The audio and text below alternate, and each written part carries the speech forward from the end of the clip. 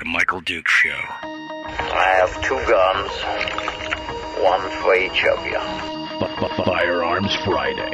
As Thomas Jefferson stated, it is the right and duty of the people to be at all times armed. Say hello to my little friend. I say that the Second Amendment is, in order of importance, the First Amendment. The right to keep and bear arms is the one right that allows rights to exist at all.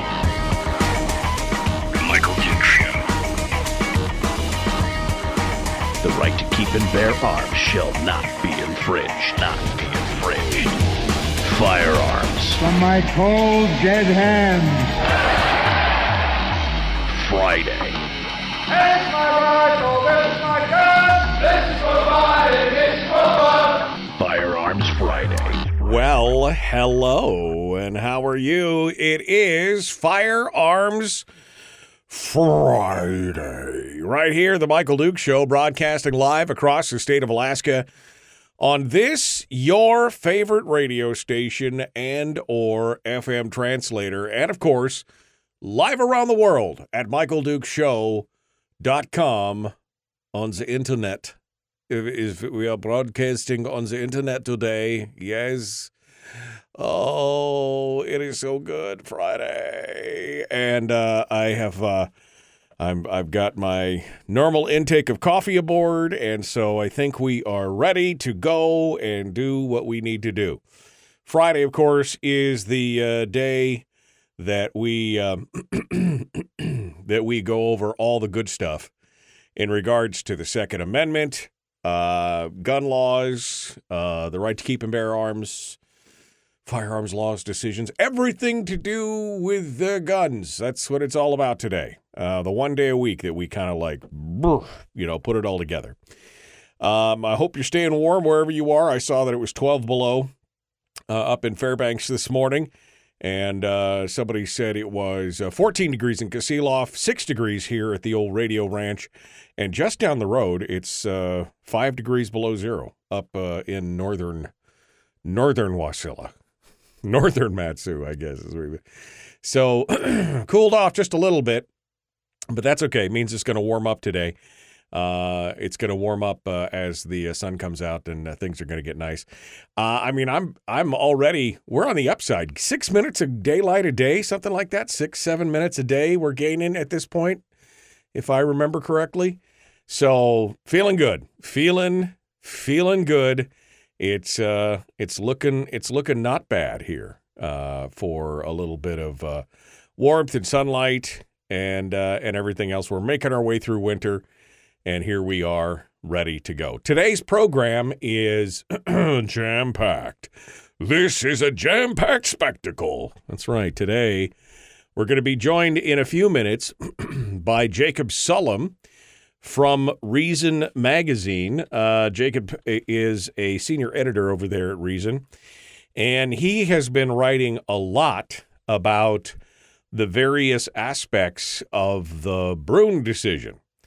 And what's been happening in a whole slew of different venues about the right to keep and bear arms and how it's being affected by Bruen and more. He actually did a roundtable with Nick Gillespie, and I think it was Catherine Mangru Ward or somebody else. I can't remember. Anyway, just talking about this here recently, a very, very interesting discussion. I've not finished the whole thing yet, but it was definitely good. But he wrote the other day about the federal judge and the latest ruling, which was the ban on gun possession by cannabis users, is saying that it's unconstitutional. And whether you agree with with the usage of marijuana or not, it's good to see at least that people are recognizing that your rights simply can't be infringed simply because you use an intoxicant. And this really breaks it down. This whole thing really breaks it down. And I appreciate that. I appreciate that discussion. So we're going to talk about that and other decisions here that's coming out. Oh, Amy Swearer. That's who it was. Amy Swearer, Nick Gillespie, and Jacob Sullum did a YouTube and Facebook Live yesterday. And so I started listening to it last night. It's some good stuff. It should be a very, very it should be required reading. So we'll continue on, and we will talk with we're going to talk with Jacob Sullum about that here in just about 10 minutes or so. We'll pick things up with him and start that discussion. Take us to the top of the hour. Then in hour 2, we'll do maybe a little gun Q&A, which is, questions and answers and phone calls. And one of my favorite parts of Firearms Friday is getting a chance to talk with you about your decisions and your thoughts on the Second Amendment.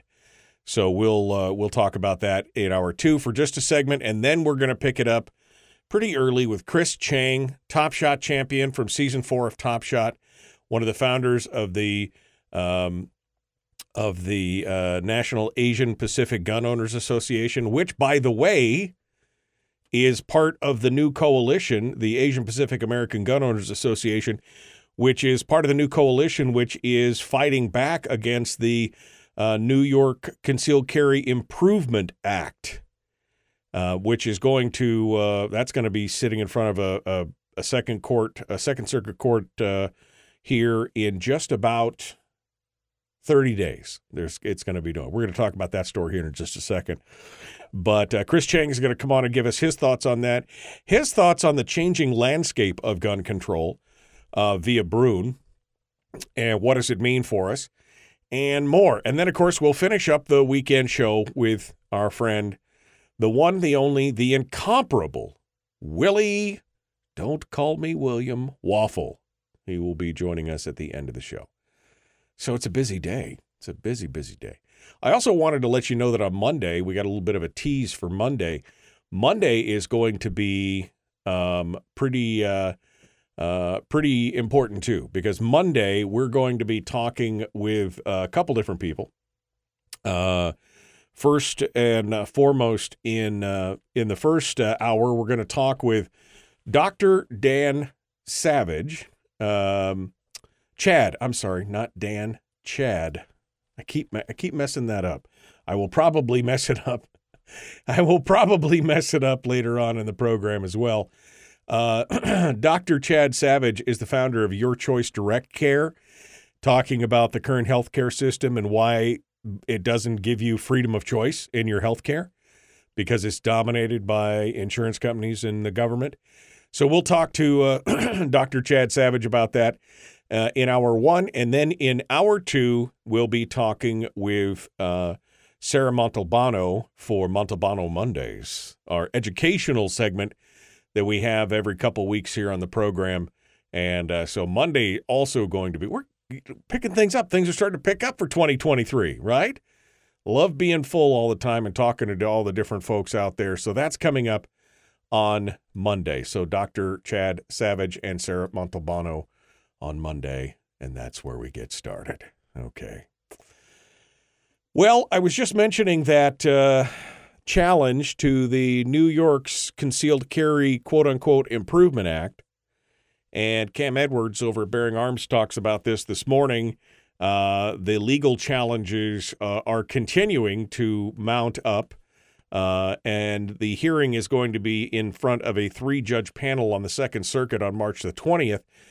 Ahead of that hearing, groups on both sides of the debate, pro and con, are weighing in, including an amicus brief filed on Wednesday of this week that has a rather surprising coalition involved in it. The Knight First Amendment Institute at Columbia University, not a place where you would consider that to be a bastion of right-leaning, free thought kind of stuff, has sided with a number of Second Amendment groups in opposing New York's mandate that concealed carry applicants turn over a list of their social media accounts for police to peruse and look for evidence of quote-unquote good moral character. Filing a brief with the Second Circuit alongside the Asian Pacific American Gun Owners Association, the D.C. Project Foundation, the Liberal Gun Club, the National African American Gun Association, and Operation Blazing Sword Pink Pistols, arguing that the mandate is a clear violation of the First Amendment rights of New Yorkers. I mean, that's a diverse group right there. That is a diverse group of interests on this Amica brief. It is pretty crazy. Now, that's just one aspect of the CCIA, the Concealed Carry, quote-unquote, Improvement Act.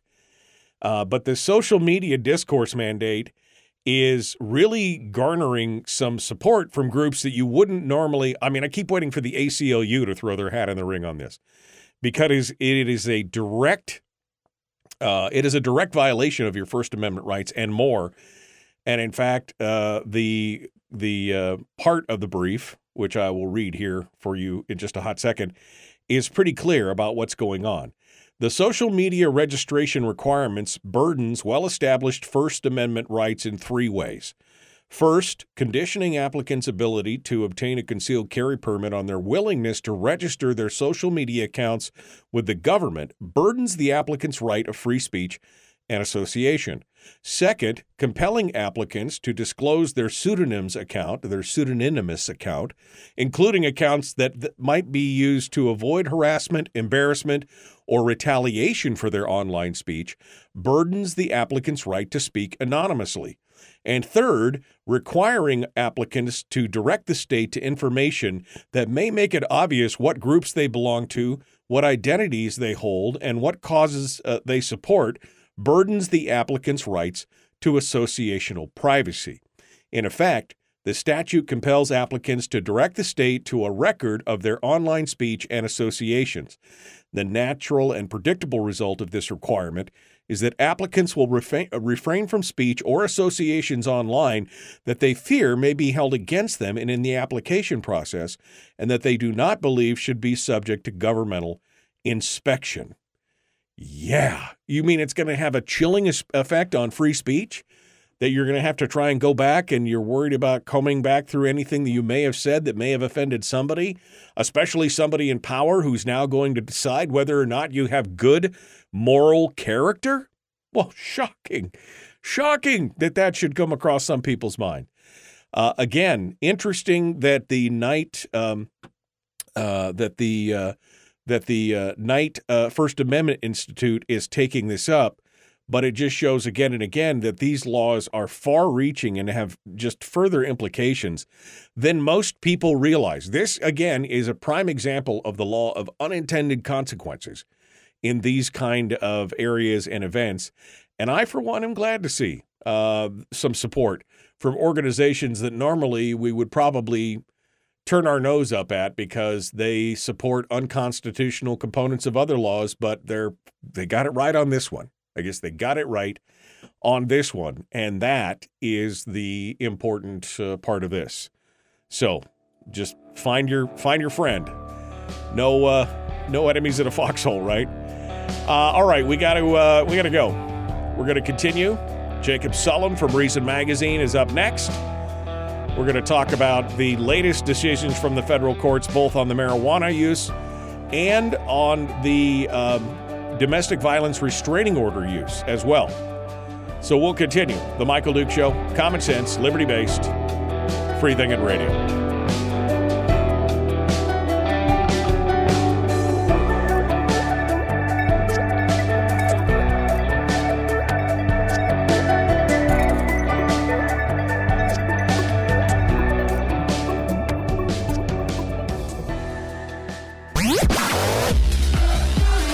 Our light, our guide, and our trusted friend.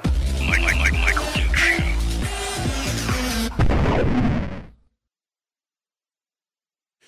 Okay, good morning, my friends, or as they say across the waters, Guten Morgen, meinen Freunden. Was ist los? What are you doing? What is happening? What be the haps? Welcome to Friday morning, Firearms Friday. Oh, baby. What more could a guy ask for, right?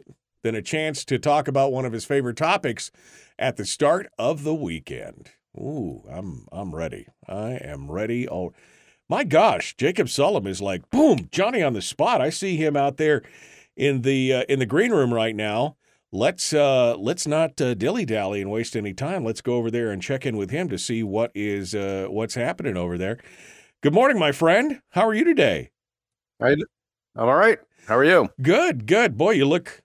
What are you trying to emulate the beard, or what's the deal there? It's looking pretty good. I don't know when you started working on yours, but I've had mine for almost 30 years. Oh, have you? Okay. It's yeah. Because isn't your oh, you do? I guess it's always been pretty. I guess it's always been. You keep it low cut. Okay, I got it.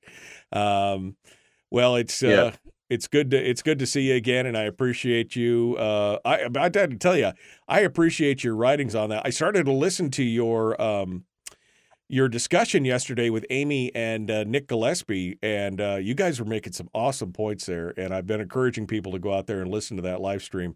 You've been following a lot of this stuff really closely. Are you kind of considered to be one of the Second Amendment editors around there to discuss these topics? I'm one of the people who writes about Second Amendment stuff a lot, yeah. Yeah, I know we've had JD on here as well, JD Too Chilly, to discuss these things as well, but I always appreciate your perspective on this. We are about 2.5 minutes away from rejoining the radio, where we can kind of kick things off and reintroduce you and everything else. How have things been going? We haven't talked here in a few weeks, so everything going good? Anything you want to tease us with that people should be watching for, and things you're working on right now? Well, I've been working on a book that explores the parallels between gun control and drug control, which the pitch is that this will appeal to people across the political spectrum, because it tells progressives they're right, also tells conservatives they're right. But the upside, the other side of that is that it could alienate everybody across the spectrum, because it criticizes the policies that they support. But I think that this topic has cross ideological potential, because conservatives are right when they criticize gun laws, and progressives are right when they criticize drug laws, and the issues they raise are in many very similar. Yeah. Starting with the racist beginnings of these laws, the ongoing, racially disparate impact, the way they undermine civil liberties, the way they empower police and encourage police abuses, all of that. Well, I think it's interesting, because I often say on this program, as a libertarian, everybody hates me. The right hates you, the left hates you, kind of everybody's angry at you because you've taken a position that somebody's going to be offended by.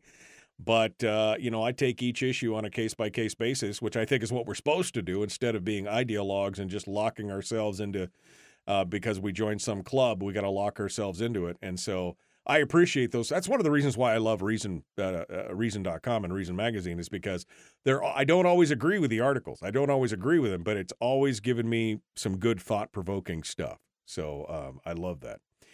All right. Let's jump. Somebody's giving me a hard time in the chat room. Welcomes guests, immediately beard checks him. Well, I don't know. I just noticed it. Maybe because I didn't write for this picture. I'm sorry. This is only the second time we've had Jacob on the live video stream. So usually I'm just talking to him over the phone. So just forgive me for once. I have beards on my mind right now. It's Beard Power Week. That's what it is. We're trying to get it all done. And Jacob is participating nicely. All right. Here we go. We're 20 seconds out. We're about to rejoin the radio. Jacob Sullum, senior editor for Reason Magazine, is with us. We continue right now. The Michael Duke Show. Common sense, liberty-based, free-thinking radio. Don't forget to like and share the show, subscribe, and ring the bell on YouTube. Here we go. Let's do it.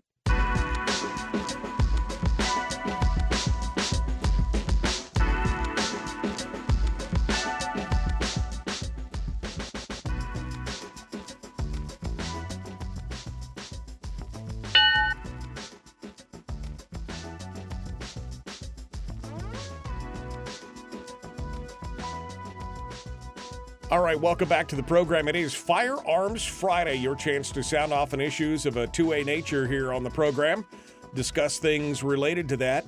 We've been talking a lot about the Bruen decision and how the ripples of that are continuing to expand in the pond that is American gun control right now, and the differences that are making. And we're seeing that now hit various courts and benches across the country, with court cases that are now having to apply the Bruen rule or Bruen decision and precedent against gun laws, and it is causing some serious changes to occur. Jacob Sullum is a senior editor over at Reason Magazine. He's a nationally syndicated columnist and an award-winning journalist who's covered drug policy, public health, gun control, civil liberties, criminal justice, and more for more than 3 decades. His most recent article up on Reason in regards to this is from earlier this week, about 4 or 5 days ago.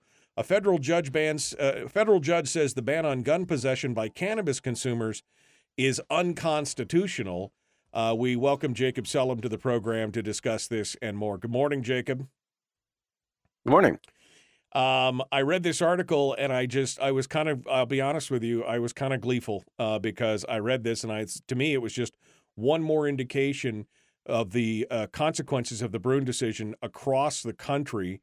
And this has been a question, especially in states like Alaska, where we are very, very gun friendly, but at the same time, the legalization of marijuana threw a lot of questions into the air about whether or not somebody could be a casual recreational marijuana user or a medical marijuana user and still be able to exercise their Second Amendment rights. We know that if you go to a gun store and you fill out a 4473, which is the form that the government makes you fill out to buy a gun from a dealer, that there's a question on there about whether or not you use cannabis. And if you fill it out wrong, you're committing a felony. And so Right. people get a little, they get a little nervous about that. So let's talk about this decision and the ramifications and some of the other decisions that are coming out in light of Bruen. Yeah, well, so the form you mentioned, they added a bold warning to it several years ago, saying even if you live in a state where marijuana is legal, it's still illegal under federal law. You still are therefore an unlawful user of a controlled substance, which means you're not allowed to own a gun, not allowed to buy it, not allowed to possess it, not allowed to own it, not allowed to use it for any purpose. And that in itself, just possessing it, is a federal felony punishable by now up to 15 years in prison. They just increased the penalty last year. You mentioned if you say I don't use marijuana and you do, that's another felony with a maximum penalty of 10 years in prison. And there is a third felony, which they also recently created with this was the Bipartisan Safer Communities Act that the Congress passed last year. Right. It created a new crime known as trafficking in firearms. And that sounds like it's aimed at, people who supply criminals with guns. That Straw sort of thing. purchasers, right. But it's defined so broadly that it includes receiving a firearm when that transaction is a felony. And so for a marijuana user, it's a felony for you to receive it. Therefore, it's another felony, also punishable by up to 15 years in prison when it's viewed as trafficking in firearms. So, these are really draconian penalties. Obviously, most marijuana users who own guns don't actually get prosecuted, but potentially they can be. And the rationale has never been adequately explained. This was the original rule was adopted by the Gun Control Act of 1968. And the assumption was if you used any kind of illegal drug, you were manifestly unsuitable as a gun owner. And nobody really questioned it, if you go back and look at the debates. And then over the years, as states have begun to allow first medical use and now recreational use, and you've got 37 states that allow medical use now, 21 states allow recreational use. This issue has started to come to the fore because people are openly buying marijuana, which is allowed by their state for either medical or recreational use, but they still are not legally allowed to own guns or to buy guns. Right. The first lawsuit on this issue that well, no, there have been various lawsuits over the years, I guess I should say, and basically the courts generally had said prior to Bruen, they had said this looks okay to us. We think drug use is associated with violence, and so that seems rational to me. Good enough. That's basically what the court said. Now, after Bruen, we had first a lawsuit in Florida where the commissioner of agriculture and consumer affairs, who has responsibilities over both marijuana and carry permits, filed a lawsuit against the Biden administration saying it's not right that Florida medical marijuana patients have to choose between the medicine that helps them and their Second Amendment rights. They should be able to have both. Right. And that case was, that lawsuit was dismissed last fall. A federal judge who supposedly applied the Bruen test. And under the Bruen test, you have to show that there is historical precedent for this sort of policy, right? That this is consistent with the nation's tradition of regulating firearms, meaning that it's consistent with the way the right to arms was historically understood. And he cited laws from the 19th century and earlier that said if you're intoxicated, you either you shouldn't carry a gun in public, or you can't fire a gun, right? Which is aimed at addressing specific kinds of reckless behavior. Right. Well, and he said that was close enough, even though the current federal ban doesn't apply just to marijuana users when they're stoned. It applies all the time, meaning whether you're intoxicated or not, you're not allowed to have a gun. Well, and so it's not really analogous. Yeah, I think that's the interesting part. That's the interesting. I'm sorry. That's the interesting part of Bruen, is that now they brought in this historical precedent thing, and you're seeing all these cases, and these prosecutors and these federal prosecutors and the attorneys are reaching deep into the bag to try and find some obscure law in some colony or some area that had something. But it's always, I mean, the one thing you miss there is, it was very specific things. They couldn't carry a gun in public or shoot it, but it also said that they had to be intoxicated. And so, that's the thing that I think people are missing here, is that they're trying to pick and choose and cherry pick these things. But I know this judge in this case went after some of that stuff. So I'm sorry, go ahead. I just wanted to comment on that. Go ahead. Yeah. Yeah. So this is the more recent case in Oklahoma where a judge reached the opposite conclusion. This was involving a guy who during a traffic stop, he was found with both marijuana and a loaded revolver. Now, the marijuana, actually for him, it wasn't actually legal in Oklahoma because he wasn't a medical user. But for a medical user, it would be legal under state law. Certainly, the gun would be legal under state law. But if you combine those two things, it's a federal felony. And the judge in this case looked closely at those historical precedents and said, these are not like this policy. Because, like you said, they applied only when people were intoxicated, and only in particular contexts too, right? Public possession or possession in particular places when you're drunk. Basically, you shouldn't be carrying a gun in certain places, public places, and under some laws you shouldn't be firing them when you're drunk. So you can understand why they might have thought that was a good policy. Exactly. But that is not the same as saying anybody who uses marijuana can never possess a gun under any circumstances. And so he pointed that out. And so this just illustrates that come up after Bruen. What kinds of precedents are close enough? How analogous does it have to be?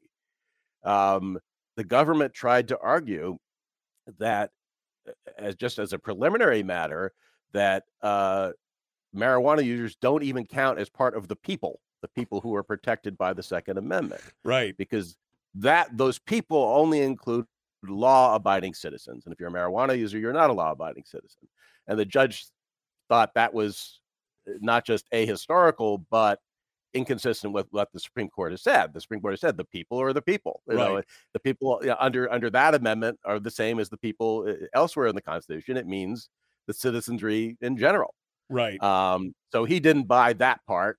So he said, given that they're part of the people, and given that possessing a revolver is obviously covered by the Second Amendment, we have to look for historical precedent that would justify this. And the examples that the government cited just were not persuasive. They also claimed that the Second Amendment only applies to people who are virtuous, whatever that means. Only applies to people who are trustworthy. Right. And by the way, for the trustworthy thing, they're reaching back to some really horrifying precedents, like, well, they didn't let Indians own guns, Right. They didn't let black people own guns, Right, because they didn't trust, or Catholics, right, because they didn't trust them. And so if you're not trustworthy, then of course that is a totally open-ended justification. If the government decides you're not trustworthy, therefore you can't own a gun, they could extend that to virtually anyone. Same thing with people guilty of felonies. And this is very interesting because this extends to another prohibited category, right? If you have a felony record, you're not allowed to either, no matter what kind of felony it was, whether it involved violence or not, even whether it involved a victim or not. Lots of people with drug records are not allowed to own guns, even though they never, committed violent crimes, never victimized anyone. So, the government in this case said, well, even though, this guy hasn't been convicted of a felony, in drug users in general and acquiring drugs, commit felonious conduct, which isn't necessarily true, by the way. That can be a misdemeanor and it depends on the drug, it depends on the quantity. But the idea was, we can assume that if they're drug users, they're doing something that's felonious or close to it. Right. And the judge in this case said, that's not good enough, because that means the government can define anything as a felony and then say, because you've done this, you may, whether you're convicted or not, because the case he's convicted of a felony, you don't have a right to own guns. And he gave the example of, suppose New York State, because it was upset by Bruen, where they, the Supreme Court rejected New York's strict regulations for public carry. Suppose they're upset about that, and they decide, we're going to make mowing your lawn a felony, meaning that anybody who mows their lawn isn't allowed to own a gun. Right. Presumptively, right? Presumptively, with no trial, no due process, right? And the judge put this question to the Justice Department's lawyers. What if the state decided to do that and said, therefore, since this is now a felony, all of these people are not allowed to own guns? Would that be okay? Would that be constitutional? And the government said yes. So, so this is the problem, and this is the part of the broader argument today, which you've seen people like Amy Coney Barrett weigh in on, is that there's so many more felonies now than there used to be, covering a wide range of behavior, much of which is relatively trivial, some of which does victimize people but is not violent, some of which doesn't victimize anyone, like the drug crimes being the major example. How can it be that all of these people are excluded from the Second Amendment? Right. Is that historically consistent? And when it comes to specifically the thing we're talking about, which is drug use, go back to the 19th century.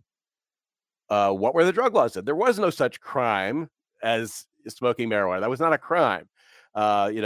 Cannabis, opium, cocaine, morphine, all of these things were available over the counter, that over the counter, no prescription. They were widely consumed in patent medicine. So ask yourself, let's go to the 14th Amendment. The 14th Amendment made the Second Amendment applicable to state and local governments. At the time that was ratified, is it reasonable to think that Americans generally would have thought, if you want to have a right to arms, you have to avoid all of these products, right? And that if you use any of those products, then you've lost your Second Amendment rights, or you've lost your gun rights under state constitutions. And it seems highly implausible that they would have thought that. They certainly didn't think that about drinkers, right? We mentioned it was only if you were drunk that these laws applied. So it wasn't that all drinkers in general lost their gun rights, right? And I think that would have struck people back then as an absurd proposition. Jacob, this court case took place again in Oklahoma. It's only one federal judge, and as you said, the judge in Florida decided that it was A-OK. But I think what we're seeing here with this and a couple of the other cases we're going to talk about in the next segment is that there is a shift. There's a paradigm shift happening where more and more judges applying things through the Bruen ruling means that we're probably going to see more of these court cases at the various levels, there's going to be some dueling court cases, and the Supremes might have to weigh in again on it in the future as you get dueling circuit decisions, right? Yes, I think that's what's going to happen. I mean, the cases that are most directly related to Bruen are the ones coming out of states that responded to Bruen by basically by saying, okay, we're going to start issuing carry permits, but we're not going to let you use them because we're going to tell you that here's a long list of places we are not allowed to have a gun. And in both New York and New Jersey, that list of places included private property, which is a pretty broad category. Right, That's exactly. Basically almost the entire state, with the proviso that the owner of certain kinds of private property could allow guns if they post signs to that effect. They give explicit permission to you. But that obviously that's a huge barrier. And then there are other categories of property where it doesn't matter what the owner thinks or what the owner says, it's not allowed at all. So entertainment venues and bars and restaurants and this sort of thing, just a blanket ban. And federal judges in New York have said this is very clearly inconsistent with Bruen. This is not this is not consistent with what the Supreme Court said about sensitive places, because the argument was there historically have been bans on guns in particular sensitive places, but that list seems to be pretty short. It's things like courthouses and polling places and possibly schools, right? But not basically every business open to the public. Right. Any building outside of your own home. Essentially, you couldn't leave your home. It would be about the only place you could carry concealed, which seems a little, I guess, well, it's bad. All right.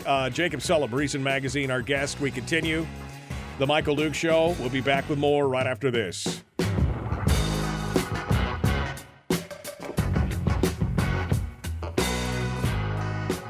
We're broadcasting live through a series of tubes. Allowing all of these entities to provide streaming stuff going on the internet. Well, it's kind of hard to explain. Sorry. Streaming live every weekday morning on Facebook Live and MichaelDukesShow.com. In the break right now, Jacob Sullum is our guest. Jacob, there's a couple pieces in here, a couple places in here where you, really, I think, nail it. And the judge, Wyrick, really nails this too. When they, and again, this is what I found fascinating, is that there are many of these lawyers are, dipping into the Wayback Machine to try and find some obscure law that says you can't do this, you can't do that. But it came to the point to where, one, they said, nothing in here mentions the possession of a firearm. None of the laws appear to have prohibited the mere possession of a firearm. And in fact, all the laws they cited deal with people who are actively intoxicated. This had nothing to do with whether or not you had a drink on a Friday night and you couldn't go shooting on Saturday, or you smoked a joint on Friday night and you could, it had nothing to do with that. But that's what they keep trying to say, is that merely the possession of the intoxicant. And what I find ironic is that nobody's talking about alcohol here, right? I mean, how many accidents or crimes or whatever are committed while somebody is inebriated under alcohol? Nobody's talking about that. But boy, if you use pot, you're not trustworthy, you're not this, you're not that. I find that reaching into the Wayback Machine to be a very interesting component of this as they try to justify their arguments. Yeah, I mean, you have to look at the specifics of what the laws actually said. That's crucial. You also have to try to figure out, was this an outlier, right? Because maybe one territory adopted some kind of crazy law that nobody else thought was consistent with the Constitution. These are the issues, obviously there's room for argument about that sort of thing, right? If you have a few laws that seem sort of like the current policy, is that good enough? Or different judges will come to different conclusions. But you at least have to make a persuasive, logical argument that this is analogous for these reasons. And so what would be analogous to the current policy regarding cannabis consumers would be to say, no, drinkers may not own guns. Yeah. Not alcohol, not active alcoholics, not people who are intoxicated shouldn't handle guns when they're intoxicated. Yeah. But no drinker in America may own a gun. Right. You got a bottle of scotch on your shelf from the Christmas party, you're now a prohibited person, essentially. Yeah. Now, if you give it up, if you stop drinking, become a teetotaler, then you can have your Second Amendment rights back. Unlike, by the way, the people who have, drug convictions of the record, they're forever banned, or people who, underwent involuntary psychiatric treatment at one point, say they were deemed suicidal 30 years later. They're fine. They're happy now. They're recovered, whatever. They still can't own a gun. Yeah. So these kind of lifelong prohibitions are really hard to justify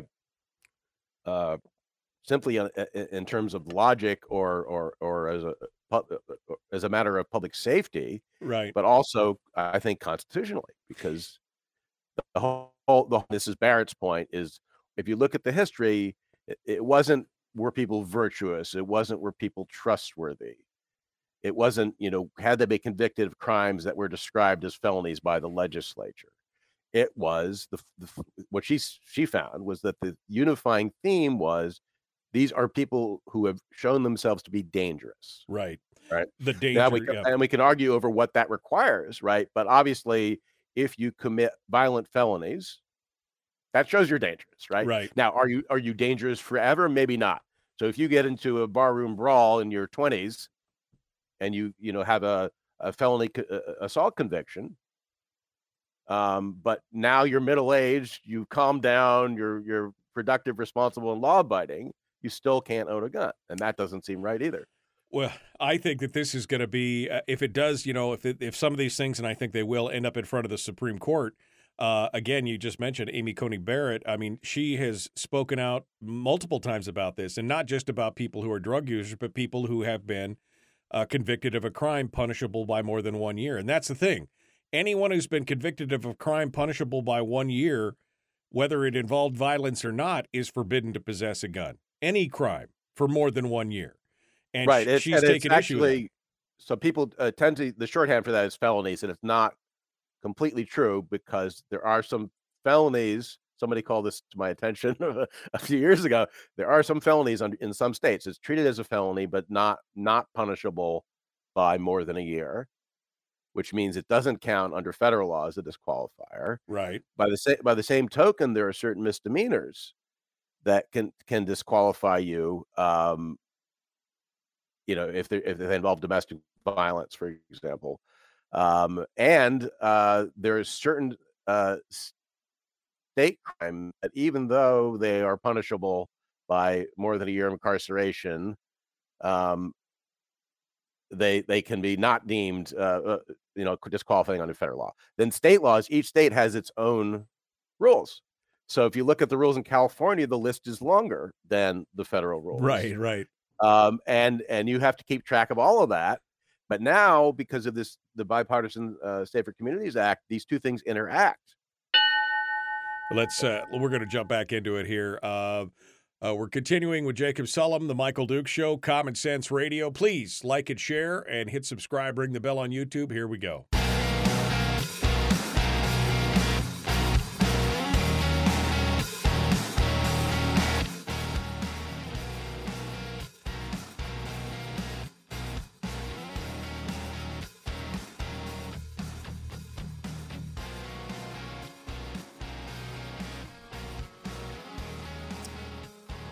All right, we are continuing now with Jacob Sullum, who's a senior editor over there at Reason Magazine. You can find his articles up at Reason.com. I've posted the link to his latest piece up in the chat room if you want to jump over there and take a look at it. Otherwise, you could just go to Reason.com and search up his name. He writes on all kinds of things, including drug policy, public health, gun control, criminal justice, and more. His latest piece, good Lord, a federal judge says that the ban on gun possession by cannabis consumers is unconstitutional. And we're just finishing up with that because I want to move on. This is just one of many decisions lately, Jacob, and I think the last time we were together, we talked a little bit about this, but we're seeing the landscape around federal gun laws change, and we're seeing more and more that these judges have to apply the Bruen decision, which I have said since it passed, I have said this is going to be a game changer for gun policy, and especially against gun laws in America, because it basically finds that the Second Amendment, like the First Amendment and the Third, the Fourth, the Fifth, like all the Bill of Rights, is pretty inviolate, and it has to be a pretty egregious offense for somebody to lose some of those rights. Now we're seeing the decision from the federal courts on things like the bump stock ban, where they declared that the ATF overreached their authority on that in declaring it illegal, and they said that's unconstitutional. I think it's exactly the same logic that's going to be applied now in the new case on the arm braces that are coming out, because they did exactly this. The procedure was almost identical to what they did with bump stocks, and I'm sure the courts are going to find for that as well. But you're seeing more and more of these cases. The most recent one was the case discussing people who had domestic violence restraining orders. Now, that immediately tries to throw some red flags for people, because they're like, oh, domestic violence, we don't want those guys to have guns. The problem is that it's not a conviction. It is if you have had a domestic violence restraining order placed against you, you haven't been convicted, it's not tried in a court of law, there's no due process or anything else. It could be a case of he said, she said, or he said, or what, I mean, however you want to break it down. But basically, that would prohibit you from owning a gun. And now the courts have found you can't do that. That violates their rights, because, again, there's been no due process on that. Lautenberg Amendment ones, which is a conviction, is something different. I know you've probably been following this. Give me your thoughts. Yes, I mean, and the question again is, can you find an historical analogy that is close enough, right? And in that case, the Fifth Circuit said no. And in some ways, this is analogous to what happens with red flag laws, right? Where you don't have a trial, where you're convicted of a crime, beyond a reasonable doubt. You have, if you're lucky, you have a hearing. Initially you don't have a hearing at all, but eventually you get a hearing, and then the standard of proof is much weaker, and you don't have a right to a court-appointed lawyer, so people can very easily lose their rights based on allegations that may not be well-founded. And so that's a due process question, but it's also a Second Amendment issue, right? Right. And I think policies that are often depicted as commonsensical nowadays, at least by Democrats, may turn out to be not constitutional, because we can't say that they're consistent with a long-standing historical tradition. The cases involving the Supreme Court issued its decision in Bruen. It vacated 4 decisions by federal appeals courts that upheld assault weapon bans and limits on magazine capacity. And so the court didn't say you got it wrong, but it said you need to go reconsider these decisions in light of Bruen. And it's going to be hard. There was a case in Colorado involving a local assault weapon ban, where a federal judge said the burden is on the city to show that this sort of thing, banning this broad category of guns that are in common use for lawful purposes, that is something that has an historical pedigree. And now this was just at the stage for a temporary restraining order, so he didn't fully resolve the case. But he said, this is your burden, and so far you have not met it, and I'm skeptical that you're going to be able to, because what obscure law are they going to find where that banned an entire class of weapons that were in common use for lawful purposes? And again, that's what the Supreme Court has said is covered by the Second Amendment. So-called assault weapons are very clearly in common use for lawful purposes.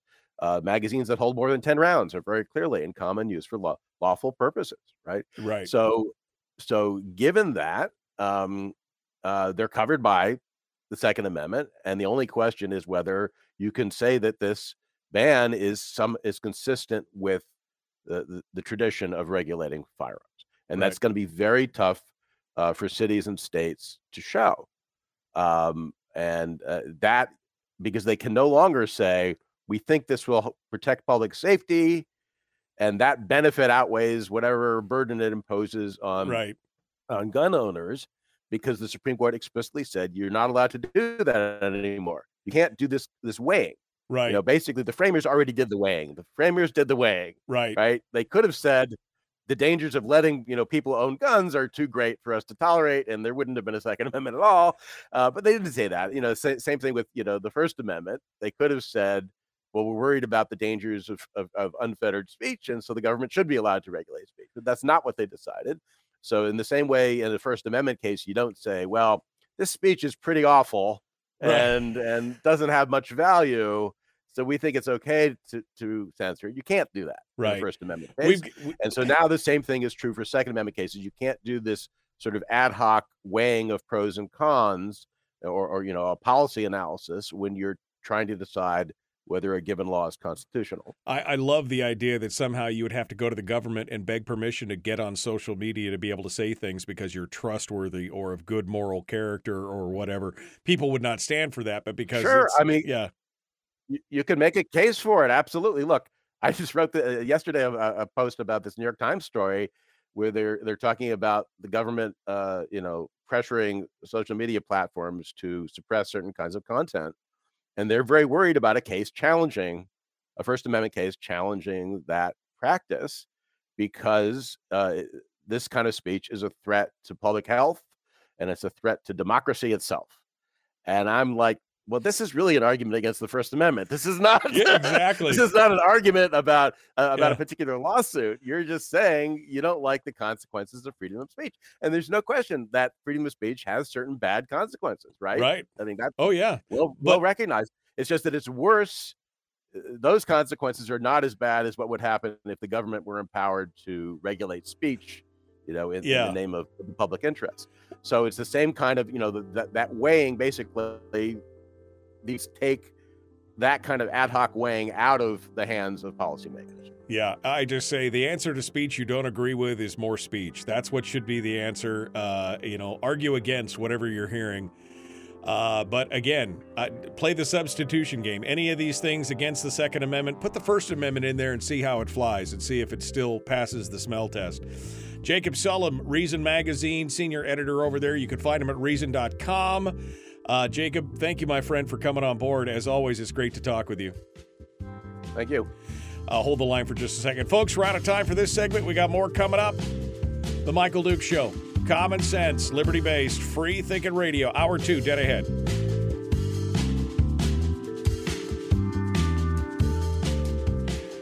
All right, Jacob. Thanks, my friend. I mean, this is good stuff. I love talking about this. I love seeing it, and I got to be honest, I love seeing more. We didn't even get into the part of let me comment on this real quick before I let you go.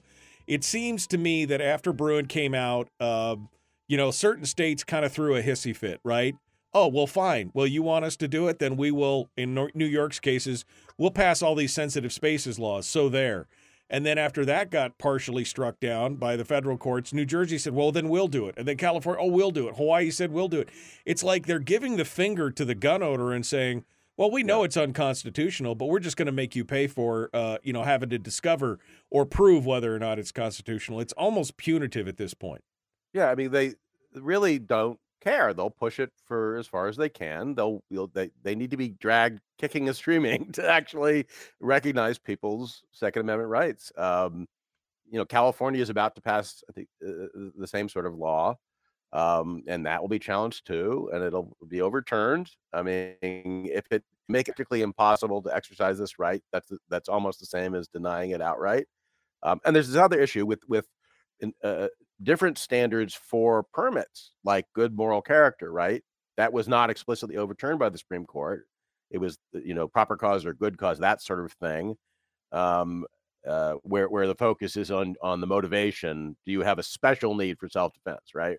They said that was not okay. Right. But now they're coming in with these other ambiguous tests. Good moral character. What the hell does that mean? And in New York and California, who decides? They're saying what you say on social media counts. Right. So if we don't like your posts, we may decide you have bad moral character. You're not trustworthy. Right. Or you're bigoted. Right. This was, what's his name? Bonta in California explicitly said, if people, show themselves to be prejudiced or bigoted, that could be grounds for denying a permit. So if you say something, racially insensitive on Twitter, you can't get a carry permit. That crazy, and that raises these First Amendment issues as well as the Second Amendment issues. Right.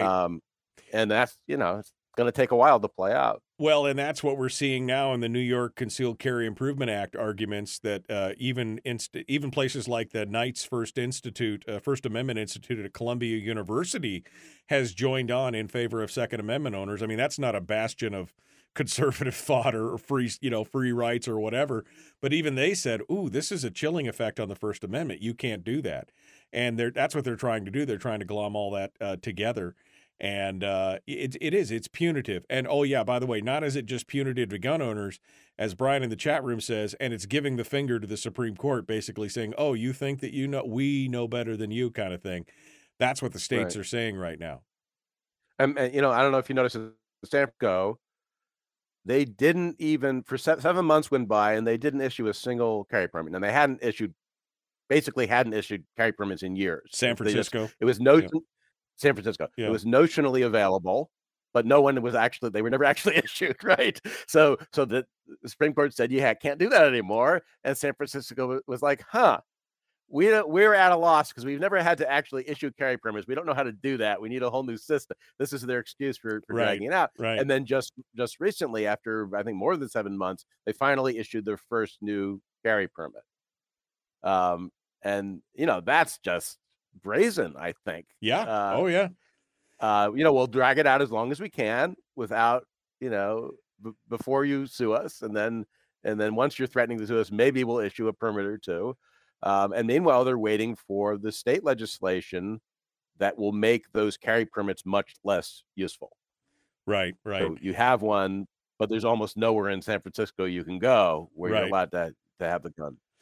Well, you think that they would learn, but unfortunately, I think this is the new normal, is that the states are going to fight back, especially those liberal states. They're going to push back on gun owners. They're going to create all these spaces where they're sensitive and blah, blah, blah. And people are going to have to spend hundreds of thousands, if not millions of dollars of fighting it all the way back up to the Supreme Court again to have the Supreme Court said, hey, we told you before, you can't do that. Yeah. And then they'll change tax again. But I think that's the battle we're facing right now. So I mean, look, this happened after Heller. Look, Supreme Court neglected the Second Amendment for a very long time. Then they finally weighed in Heller. But still, for years after that, there were all of these highly restrictive laws that were being upheld using that kind of ad hoc, cost benefit analysis. And so finally, the Supreme Court said, this is 2022, so it was 14 years later, right? Right. 14 years later, they're like, you can't do that. Yeah. We meant to say that earlier, that you're not allowed to do that. Yeah. But we want to make very clear you can't do that, right? So that was important. Yeah. But still, there's wiggle room, at least as perceived by these legislators. And they're going to have to weigh in again. Well, and I think the Supreme Court has shown itself to be more receptive to these cases now. And there's some talk. There's already some other cases that are on the potential docket. So we'll see how that works out. But yeah, I think this is the new fight. This is the new fight that we have right now. Jacob Sullum, Reason Magazine, my friend, keep fighting this fight. Keep reporting on this. I appreciate all your writing on this and pretty much every other topic you cover. I appreciate you being on the show, and thank you for all you do. Sure, thank you. Jacob Sullum, Reason Magazine. You can find him again at reason.com if you want to go over there and see what he has to say and get a good hot take on a lot of issues of the day. All right, we're coming up on it. Hour 2 is dead ahead. I suppose we'll open up the phone lines and do a little open line, open forum Q&A. I got some other stories as well. It is good stuff. We will continue right now with your Common Sense Gun Radio today, because it is Firearms I got to turn all this stuff off. I forgot. Firearms Friday. We appreciate you guys being part of it. Here we go. Hour 2 is right now.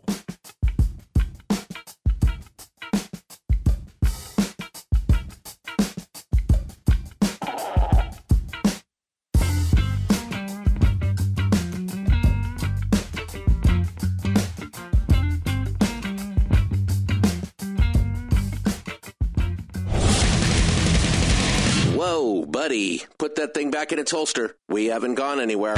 I don't understand. Check out the MichaelDukesShow.com for information on how to get access to the podcast. The Michael Dukes Show. I have 2 guns, one for each of you. Firearms Friday. As Thomas Jefferson stated, it is the right and duty of the people to be at all times armed. Say hello to my little friend. I say that the Second Amendment is, in order of importance, the First Amendment.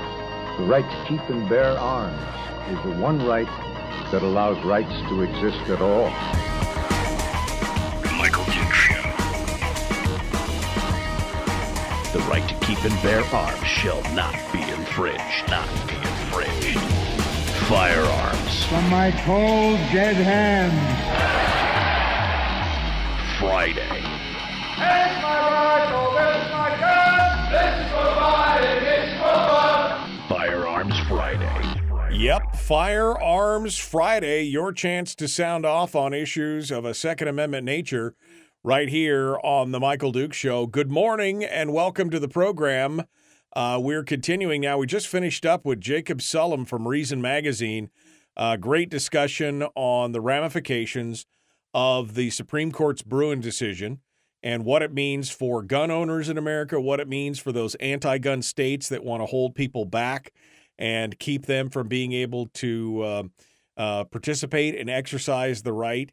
And like I said, I just was saying with Jacob there in the break, I think this is going to be the new fight. This is the new battle that we're fighting, is now going to be a battle not necessarily of legislation, but this is going to be a battle now for the courts. We're going to see more and more of these states, especially states who are more liberal in nature and who are more positive and affirmative to and receptive, I guess, to actions of gun control. They are going to be the ones that are, that are going to be pushing back on this. And we've already seen it. New York, New Jersey, California, Hawaii, they've already put all these sensitive space laws into effect. And that's something that the Supreme Court and other federal courts have ruled. I mean, this is the problem. So let me just break it down for you real quick. By the way, phone lines are open if you'd like to sound off at 907-433-3150. Open up the phone lines now if you want to come in and be part of it. Feel free to do so. 907-433-3150. Powered by our friends over there at Satellite West, where you can find them at satellitewest.com for connectivity all over the state, from Kodiak to Cake, from Fairbanks to Matsu, all the way up to Anaktuvik Pass, Uktaavik, Kobuk, Kotzebue, Ketchikan, all the K words, wherever it is. Satellite West has got you covered, satellitewest.com.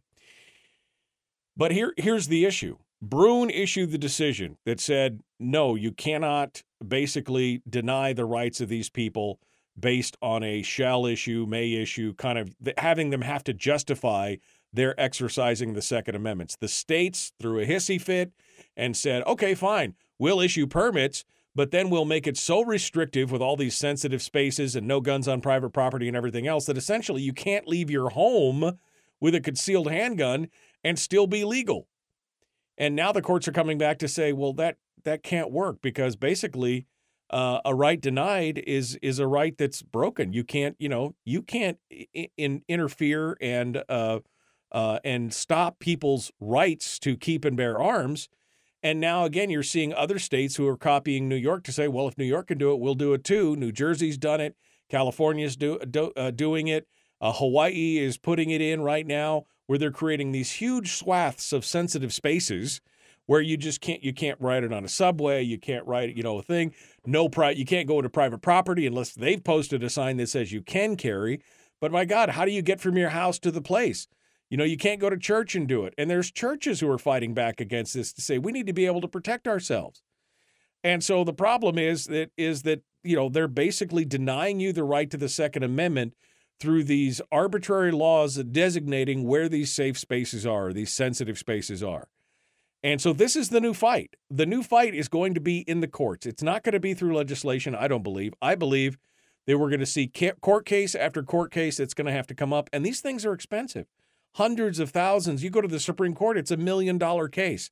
So if you want to throw some money around at these things, find an organization that supports it, the Second Amendment Foundation or the Firearms Policy Coalition or anybody else who's fighting these battles, because that is where the new battle for gun control is in these areas.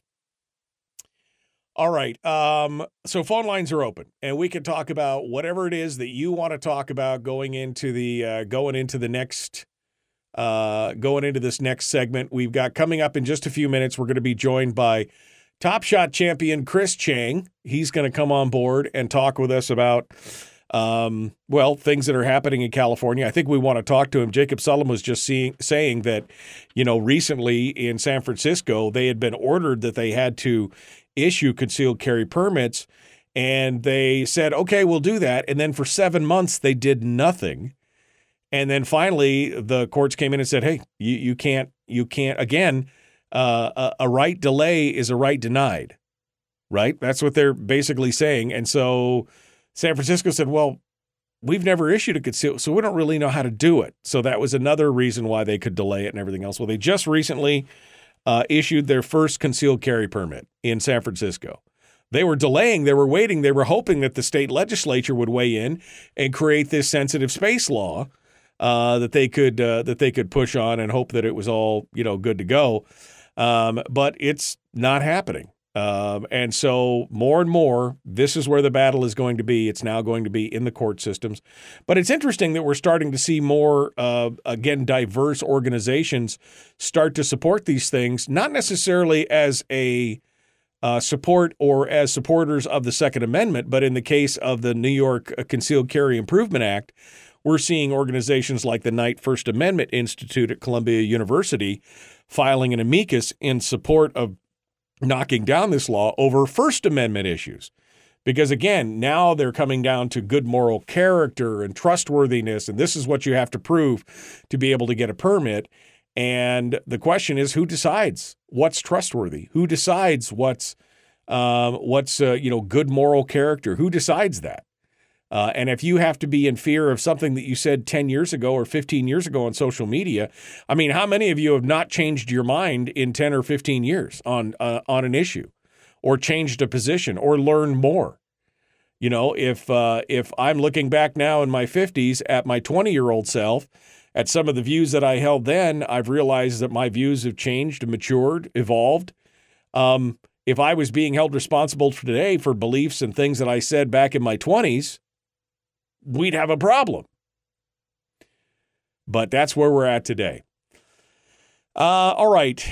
We got some other stories, but I guess first things first, we've got a line on hold, so we'll take some calls here for Gun Q&A today. Let's go over here and get started.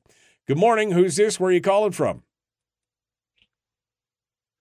Hey there, Michael. It's Fred in Rhode Island. How you been? Hey, Fred. What's happening, sir? What's on your mind today?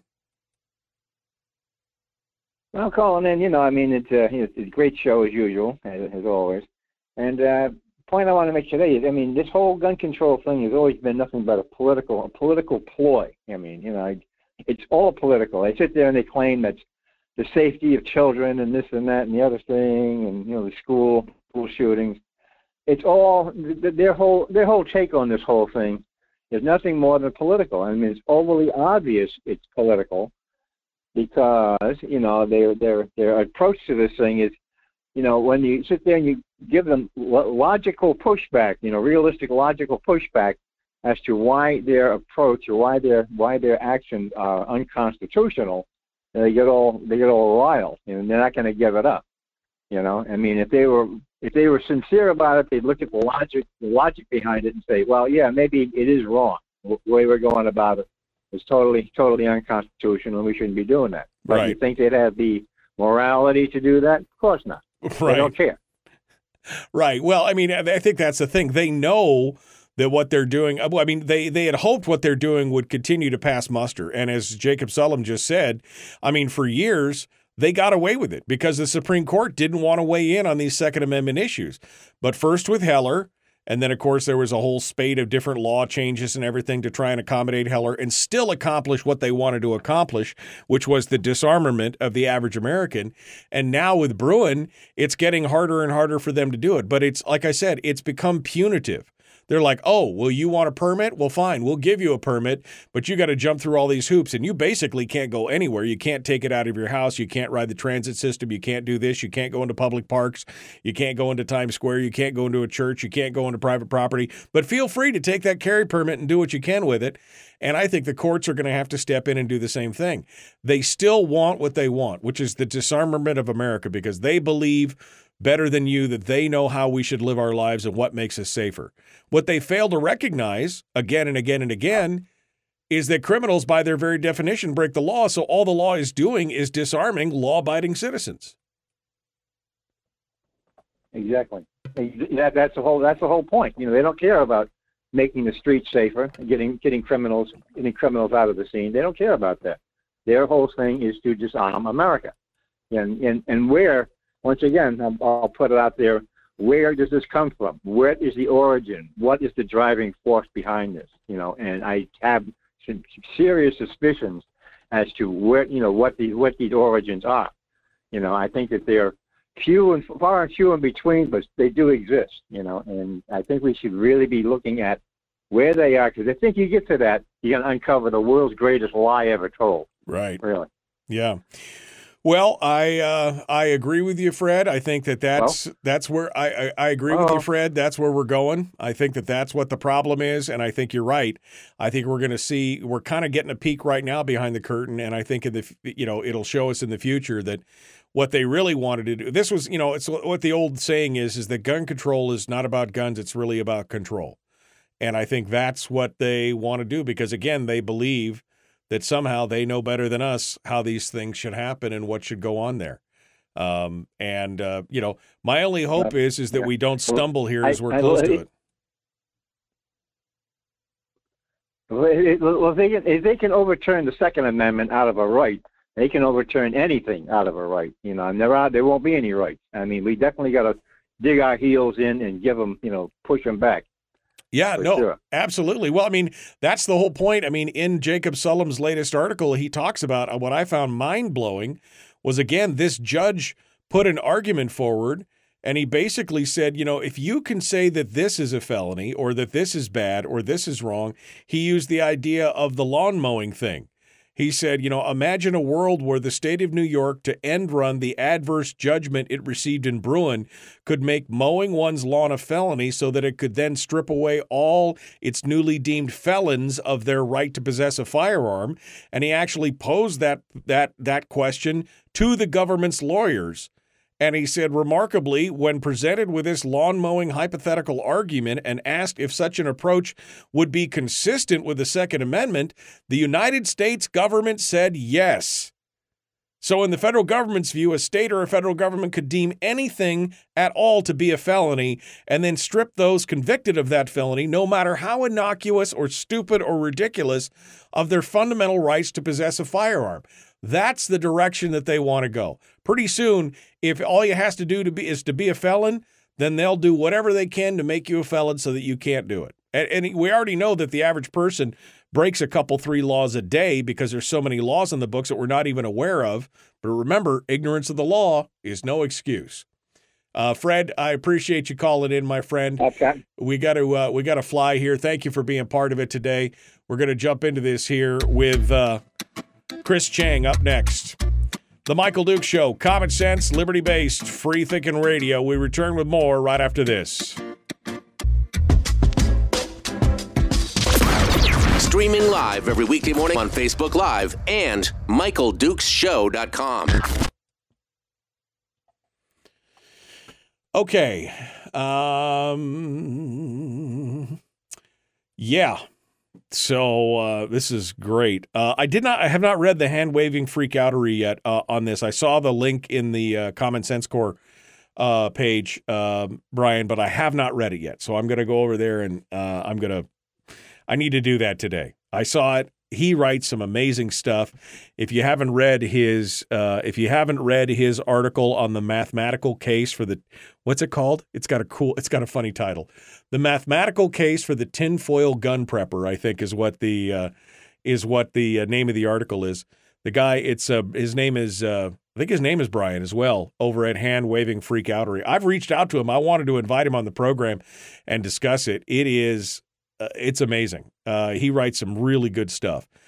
So he's over on Substack. So you can just Google Hand Waving Freak Outery.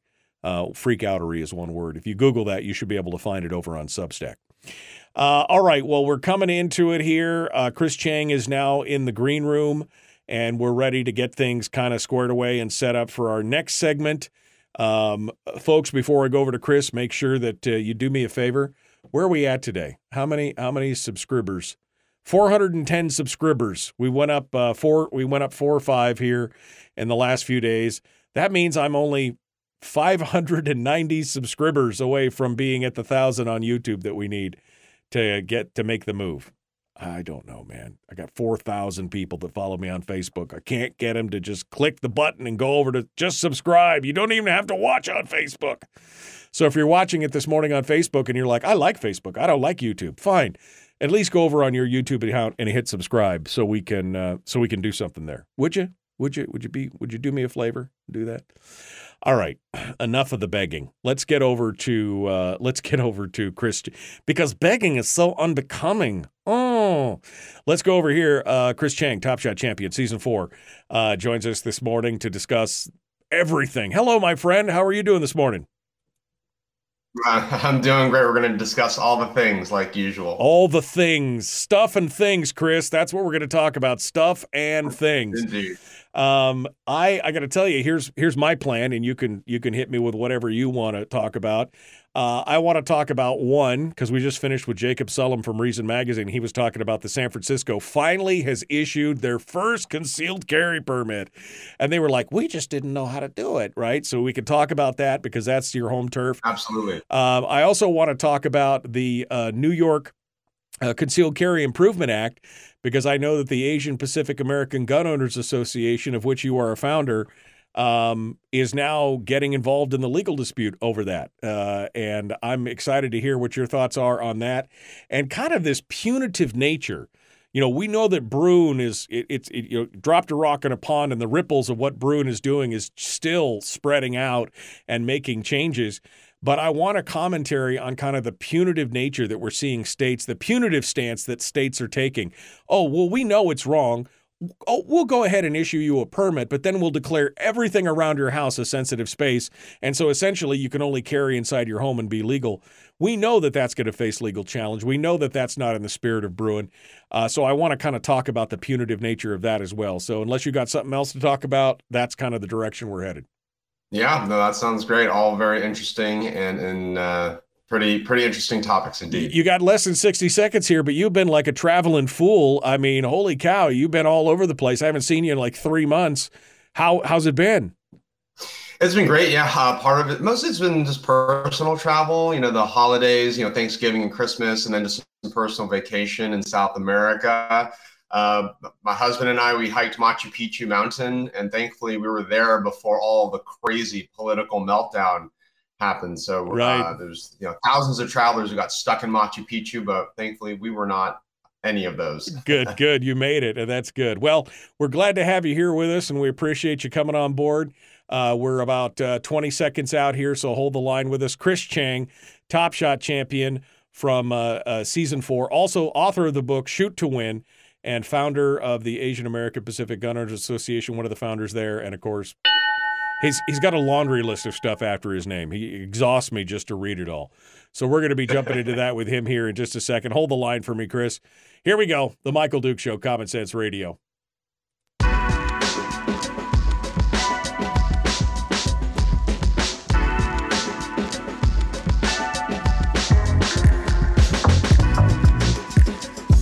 The Michael Duke Show. Not your daddy. Wait, sorry. Not your daddy? Ooh, not your daddy's talk radio. Whew. I was scared for a second. Thought we were going down. Here's Michael Dukes and the show. That's right, Not Your Daddy's Talk Radio. The Michael Duke Show, broadcasted live across the state of Alaska, and this your favorite radio station and or FM translator, and live around the world on the interwebs at michaeldukeshow.com. Continuing now, Chris Cheng, Top Shot champion from Season 4 of the History Channel's Top Shot show. Also author of the book Shoot to Win, spokesperson for the National Shooting Sports Foundation in the past. Also one of the founders of the Asian American Pacific Gun Owners. I'm sure I butchered it. He's out there doing everything all the time. Chris Cheng joins us this morning to talk guns and more. Good morning, sir. Good morning. Thanks for having me. Well, I appreciate it. Hey, we just finished up with Jacob Sullum from Reason Magazine, talking about the new court decision, basically saying that marijuana users should, this is in Oklahoma, and the federal courts in Oklahoma basically said you can't deny them the right to that because of a variety of reasons, which lines up with the current case that they just talked about where you couldn't, if you had a felony restraining order, not felony, domestic violence restraining order, you couldn't be denied your rights because there'd been no due process, and everything else. And we're seeing these cases, case after case. The bump stock ban got struck down, and now it looks like the same argument's going to be applied to the arm brace ban and all this kind of stuff. So we're talking about Bruen, and we're talking about all the different ramifications of it.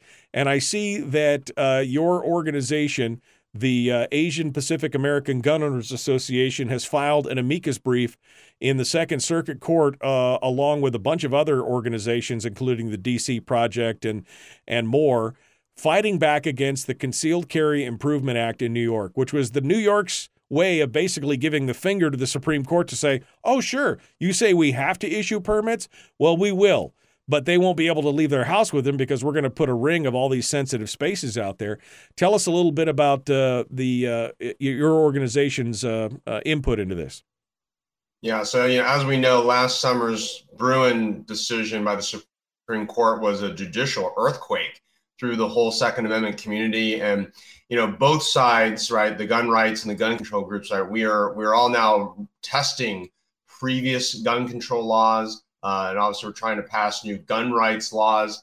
And so for the New York concealed carry restrictions that they're trying to push through, this was an anticipated next step in the chess game for the gun grabbers. This was very much about, like you said, well, New York, they realize that they can't prevent the issuing of CCW permits, but now they're trying to restrict where you can carry.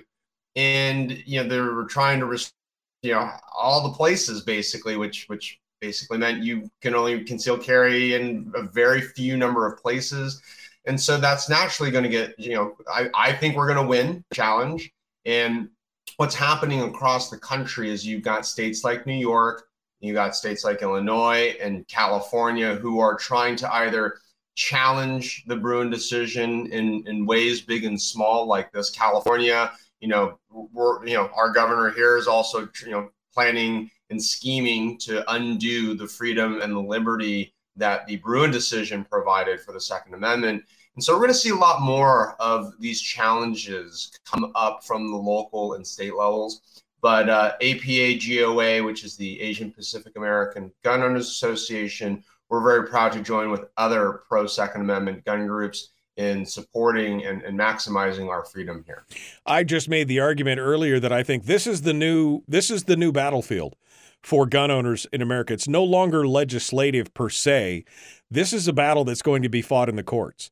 Because, we used to try and fight it at a state level against legislation or the national level in Congress.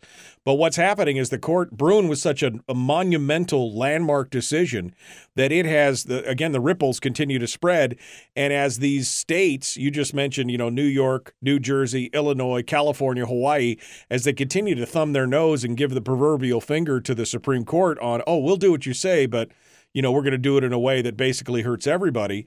The new battles are going to be for citizens and groups like APA-GOA and gun owners and the FPC and everybody else.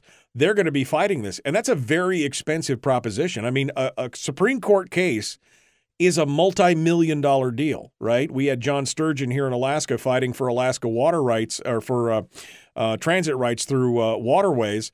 And he went all the way to the Supreme Court, cost him $2.3 million to do that.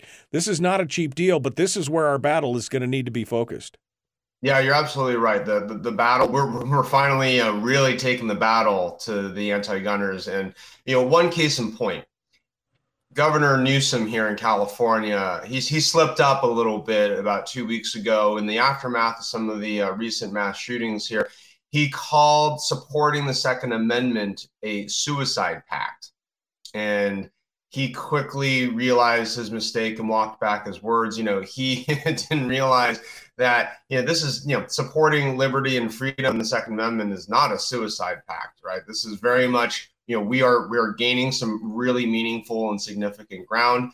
And also, the whole suicide pact thing, it's like very insensitive comment considering that 2/3 of firearms deaths in America are from suicide. Right. And so, supporting the Second Amendment, connecting that with suicide was a little bit of a political gaffe for Governor Newsom. And also just showing how desperate he is. And he's really grasping at straws and trying to create these catchy one-liners. And he definitely caught national attention, and now he's catching national flack. Yeah. He's going to be proposing more anti-gun legislation, and he's going to catch even more flack, not just from Californians, but through, from the Supreme Court and also the entire judicial system. Yeah. So, the Bruen decision, again, this judicial earthquake that has really unnerved and unrattled gun grabbers, which is a great thing, right? It's really throwing them off their game. They're grasping at straws. They're literally desperate, passing laws that they know are going to get shot down as unconstitutional. So, at this moment in time, gun rights groups, we do have the upper hand, which is a very exciting moment in Second Amendment history here. Chris Cheng is our guest, Top Shot champion. In your own backyard, you've got a unique thing. The city of San Francisco, again, kind of stamping their feet and throwing a tantrum when the Supreme Court said, hey, look, you've got to issue. You have to issue. And they said, well, we don't know how. We've never done it before. So they drug their feet for 7 months. And they finally issued their first concealed carry permit here just recently. I know. I think you've actually gone through you put your paperwork in, right? Have you? Yeah, I'm one of the first batches of CCW applicants here in San Francisco. Yeah, it's been 7 months, and I'm in the middle of phase 2 of 3 of this very, very long process. And I saw the news the other day about the first San Francisco CCW permit being issued to, an average citizen. In the past, the only CCWs that were issued were to, Senator Feinstein, to federal judges or notable people, like people with celebrity and clout, which obviously is not fair. I mean, it's literally the definition of tyranny, right? When a government disproportionately applies its power amongst the citizenry. So this first San Francisco CCW for a regular applicant, it's a huge moment. I hope to be able to say in a few months that I'm also part of this very first batch of CCW owners in San Francisco. When I see this kind of stuff happening, I'm reminded of the phrase, I mentioned it earlier, but a right delayed is a right denied. I mean, at this point, this is kind of what we're looking at, is that kind of thing where they're just dragging their feet, making it so difficult. You said you're in phase 2 of 3. I mean, you expect this to take a full year, and what's the cost been to you? I mean, in money and in time, what's that been? Yeah. So, the guidance I was provided from the San Francisco Sheriff's Department was that this process could take up to 9 months. And I think realistically, it'll be 9 to 12 months. And, the cost is real. So, I think it was something like $150 just to submit the application. Then there's another fee, if I recall, for what's called a live scan fee. Then there's going to be a psychological test that's coming up. I think that's another like $125. Then there's 16 hours of training. And so that's a 2-day course that I will have to pay for. So let's be generous and call that $250. And so, right, these costs add up. I mean, coming close to $1,000, right, just to apply and receive a CCW permit. Right, and compare this to constitutional carry states where you don't have to pay anything. Right. You don't really, you don't even have to apply. So, I am, obviously I'm going to go through the process, here in San Francisco, but, the next battle here is to simplify and streamline and speed up this process, and also reduce the cost that it takes to apply and receive a CCW here in San Francisco. It's crazy stuff. Less than 2 minutes left here, Chris. What else are you working on? What should people be looking out for from Chris Cheng? What's happening here? Yeah, so I think two things. I've got some new videos coming out with the National Shooting Sports Foundation over the course of this year. Again, targeted towards the new shooter and the new gun owner. The Firearms 101 series that we launched about 6-7 years ago, we've received over 40 million views on YouTube, which has been very exciting. It's been well received. And so the NSSF and I wanted to produce another set of videos for the 14-some million new first-time gun owners that we've had over the past few years. And so these videos are less about marksmanship and more about firearms culture. Right. And what you can expect when you come to the gun range or when you walk into a gun shop, and explaining, here's what to expect and here's how to make sure that you have a safe and fun time. Lastly, I just wrapped up a video segment with CNN. It should be airing next Tuesday and Wednesday. And it's all about the increased gun ownership amongst the Asian American community. And so I was really pleased with how filming went yesterday, and hopefully the segment comes out really well next week. I can't wait to watch it. We'll have you back on next month to discuss it. Chris Cheng, Top Shot champion. Thank you, my friend, for coming on board. Hold the line, folks. The Michael Duke Show, Common Sense Radio.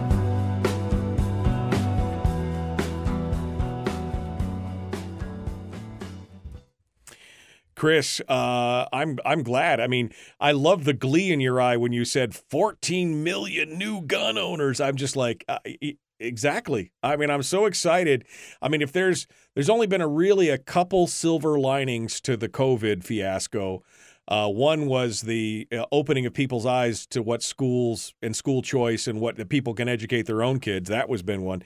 But the second one was the interest in, with all the unrest and everything else, the interest in gun ownership and the realization by many people that it wasn't as easy. It wasn't hard. It wasn't harder to get a library book than it was to get a gun. It was a lot harder than they expected. And of course, we saw a whole plethora of new gun owners pop up. I think the NICS checks are still running record. I think they're still breaking record after record every month. More and more people are becoming interested in becoming part of the gun culture. I think that's fantastic. It is. And, getting someone to the range or, them purchasing their first firearm, though, is the first step, right, in this lifelong journey, or what we hope, right, is a lifelong journey for these first-time gun owners. I think we all know someone, though, who purchased a firearm. They were very excited at that start of it all, but then they don't go to the range, they don't practice, they don't study, right, and then that interest peters out. And if you don't maintain your skill set with your firearm, marksmanship is like any other perishable skill set. If you don't use it, if you don't train, if you aren't constantly refining your marksmanship skills, right, the gun is no longer a useful tool if you don't know how to safely use it, if you're not effective, and if you're not efficient with the firearm. So this is the next step, right? We've gotten these new gun owners through the door, but now we need to set the dinner table. We need to serve a great dinner. We need to keep them for dessert, right? So this is where these videos that we're releasing through the National Shooting Sports Foundation, I'm hopeful, right, that not only will they be able to train this new generation of gun owners in marksmanship, but culturally, that we will get them also more comfortable and get them to stay. Yeah, exactly. I mean, you've got to be engaged. Just buying the gun is not, it's not some kind of mystical totem that keeps you safe. You've got to be able to learn how to use it, the applicable laws, all those things. We talk about that frequently on the program here, that, it's just not some kind of laser shield that put it in your purse or put it in your pocket and you're good to go. You've got to do it. And there's a lot of education that's going to have to happen for a lot of these folks. So I'm glad to see that we've got some approachable videos that you guys are putting together to educate people as far as, what they need to know and what, why being part. I would like to see also things like more about why the gun culture is important to the freedom and liberty and the nation and the ideal and being, it's essentially an American it's an essential aspect of America. I mean, other people in other countries, I've had people say, I just don't understand why you Americans are so obsessed with guns. Why you do that all the time? I don't know. Because they can understand, because it is uniquely American, and we need to educate new gun owners on why it's so important and why it is so precious to us. Indeed, and for a lot of folks, it's that first time experience of shooting a gun, or even simply just going to a range and seeing responsible citizens exercising their Second Amendment right in a safe manner. And, part of what I was emphasizing with CNN yesterday is that, guns are, it's the gun community and gun culture is a community, right? The guns and the civil liberties and the Second Amendment angles and the diversity angles are important, but also equally important is the amount of community, the friendship, the camaraderie, right, that comes with it. And at the end of the day, it's also about getting to know your neighbors and your community and your friends. And this is the solution. This is one solution to preventing and reducing mass shootings and violence in our community, is when we get to actually know each other in person. Right. Not overly relying on social media and email and text messages, but actually going to a range. Right. Shooting guns, and of course, right after you shoot, right, there's always the social aspect of, hey, right, let's go grab a drink at the bar, right, let's go grab some food, right. So, this is a really, really exciting moment in the gun community, and I would encourage any existing gun owner or member of the gun community to keep an eye out for these new shooters, right? And if you see one at the range, and if you think they could maybe use some help, use a quick tip or a pointer, or maybe just say, hey, you look like a new shooter. Hey, I'd love to, buy your first drink, at the bar after we're done shooting. Just keep an eye out, for these new shooters, and let's make sure that we all take care of them. You mean be a decent human being? I mean, is that what you're saying? I think that's a great stuff. Yeah, in the most simplest terms, that is exactly what I'm saying. Chris Cheng, Top Shot champion, definitely a decent human being. Thank you, my friend. I appreciate you coming on board this morning. Thanks as always. It's always good to have you here. Thank you for being part of it. All right, folks, we got to go. Willie Waffle's coming up next. Phone is ringing. We're ready to do it. Oh, there we go. The ding, ding, ding.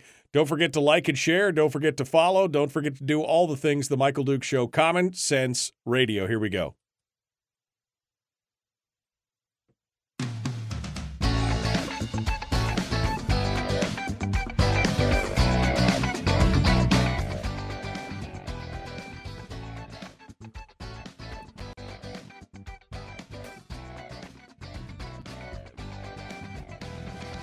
Okay, weekend time.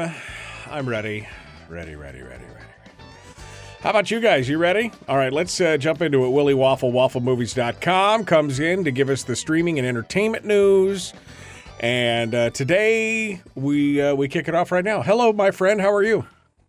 I'm feeling pretty good. I'm like you. I'm ready. I think it's great. I think we're going to have a good weekend. I think that's all we really need in this world anymore. It's all I'm looking for. Yeah. Give me a good weekend, and we're good to go. Yeah, that's right.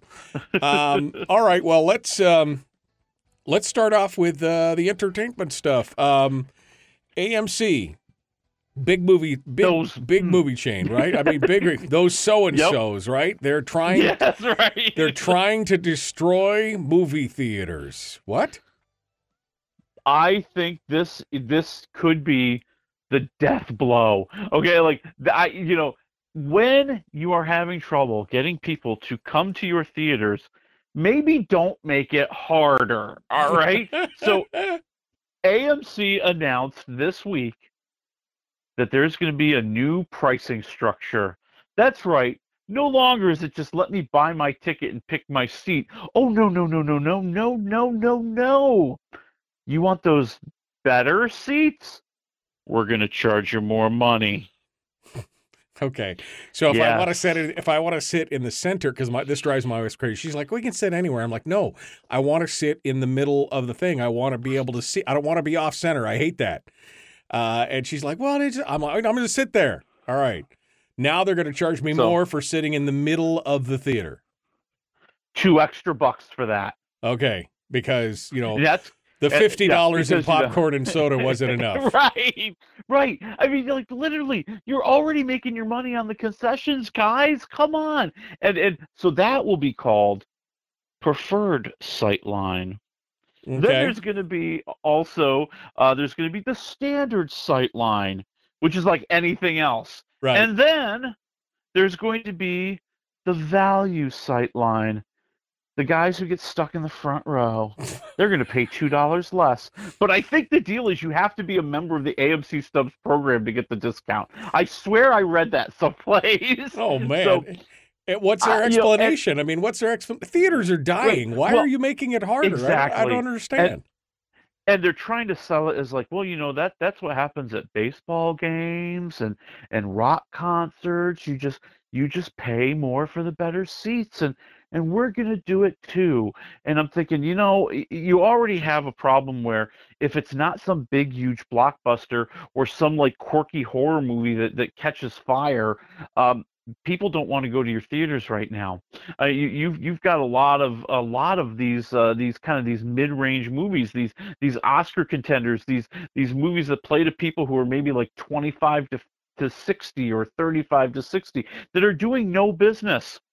And now you're going to charge people more. Oh, but not on $5 Tuesdays. They made that very clear. $5 Tuesdays are still going to be $5 Tuesdays. Okay, all right. Good to know.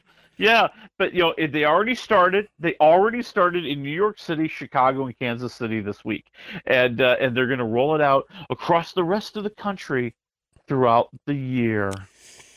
Well, good luck, guys. Good luck. I think you're going to have a hard time filling those seats. I'm just saying. Why make it harder? And how are they going to enforce this?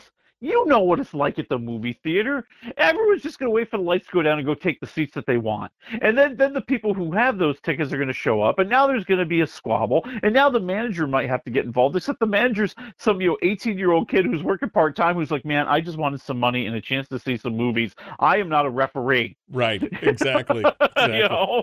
Good Lord. Oh, all right, well, gosh. Okay, all right, that's fine. For James Corden fans, he's going to be leaving CBS, I guess, soonish. He just hasn't announced his last day? Is that the deal? And they already know what they're going to replace him with? Yeah, so they've been planning this. It's basically coming up at some point soon, and so they had to find a replacement. They had to find out what's going to be the program that takes over. And there's been a lot of jockeying, a lot of comedians and people have been trying to get the gig, and they're going to fall back on something a little bit different, a little bit strange, some might say. And they're turning to their friend Stephen Colbert, who already has the 11:30 show, and a show that he used to produce that's called At Midnight. This ran on Comedy Central for a number of years. I want to say like 4 or 5 years, like from I want to say like 2012 until like 2019 or something like that. And they did 600 episodes, and it was shaped as kind of being a game show where you had 3 comedians on and you had a host throwing out questions, and then hilarity ensued. They're going to try it on late night. Sounds like Hollywood Squares, but without the chance to win. Yeah. Well, Colbert, I mean, he does pretty well for himself, so that'll be interesting to watch. I mean, I can't tell you the last time I watched a late night I'm not up at late night, and I might see a Jimmy Fallon clip or something on the internet, but I just don't watch it anymore. So is late night television as big as it used to be? I mean, it used to be, Carson and all that kind of stuff, Letterman, and now it's just like, who? Yeah, exactly. No, late night television is not what it is. This is a clear sign of that.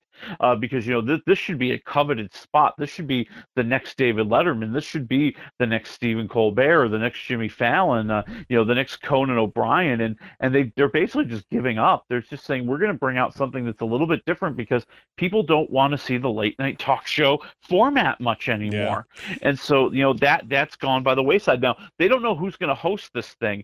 It was originally done by Chris Hardwick, who was a comedian and a TV personality, but it was made pretty clear he's not in the running because we're leaving cable, buddy. You're a cable dude. We're gonna get a big star to do this.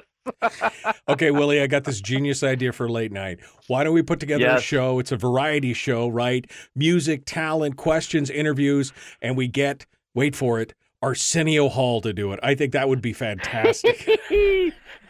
Arsenio's the man. Okay, Leo. Hey,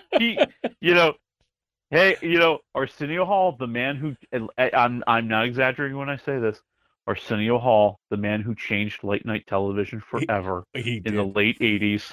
He really did. Yeah. He opened it up until Arsenio. It was Johnny Carson and not much else. Yeah, no, he did a pretty good job. All right, well, late night TV, for those of you who are watching. Food. I'm into food. I love the Food Network. I mean, I'm watching Food Network shows all the time with my kids. My daughters love them. My wife loves them. We love Guy Fieri, Diners, Drive-Ins, and Dives. We've been, I've been on television. I've been on an episode of that, and with Guy. It's an amazing deal. But he apparently has got a new challenger. A new challenger steps into the ring, and it's going to be interesting. It's going to be Pamela Anderson, baby. That's right. Oh, my God. Pamela Anderson has a new Food Network Canada cooking show.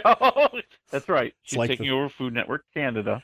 Yeah. It's called Pamela's Cooking with Love. Okay. And so this is that rebranding of Pamela Anderson we were talking about last week.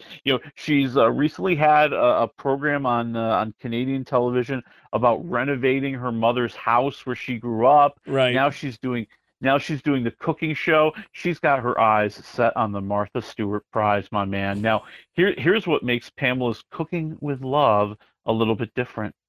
She's a dedicated vegan, and she's only going to feature plant-based cooking and recipes because she hasn't eaten any meat in 30 years. Okay, well, good luck. Good luck with that. I mean, how do you? Good luck with that. How do you? I don't even know. I don't even know how you do that. I just don't even know how you even survive without.